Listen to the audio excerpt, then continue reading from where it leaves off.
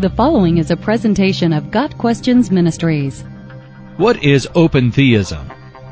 Open theism, also known as openness theology and the openness of God, is an attempt to explain the foreknowledge of God in relationship to the free will of man.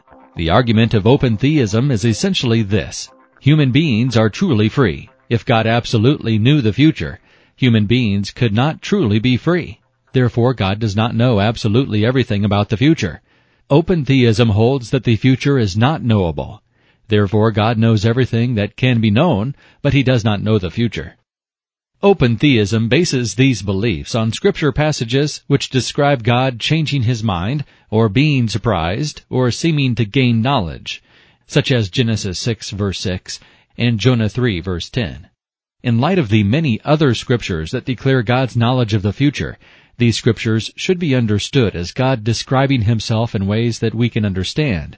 God knows what our actions and decisions will be, but He changes His mind in regard to His actions based on our actions. God's disappointment at the wickedness of humanity does not mean that He was not aware that it would occur. In contradiction to open theism, Psalm 139 verses 4 and 16 state, "Before a word is on my tongue, you know it completely, O Lord. All the days ordained for me were written in your book before one of them came to be." How could God predict intricate details in the Old Testament about Jesus Christ if He does not know the future? How could God in any manner guarantee our eternal salvation if He does not know what the future holds? Ultimately, open theism fails in that it attempts to explain the unexplainable, the relationship between God's foreknowledge and mankind's free will.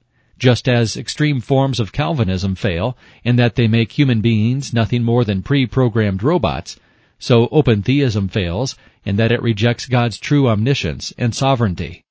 God must be understood through faith, for without faith it is impossible to please God. Hebrews 11 verse 6. Open theism is, therefore, not scriptural. It is simply another way for finite man to try to understand an infinite God. Open theism should be rejected by followers of Christ. While open theism is an explanation for the relationship between God's foreknowledge and human free will, it is not the biblical explanation. Got Questions Ministries seeks to glorify the Lord Jesus Christ by providing biblical answers to today's questions. Online at gotquestions.org.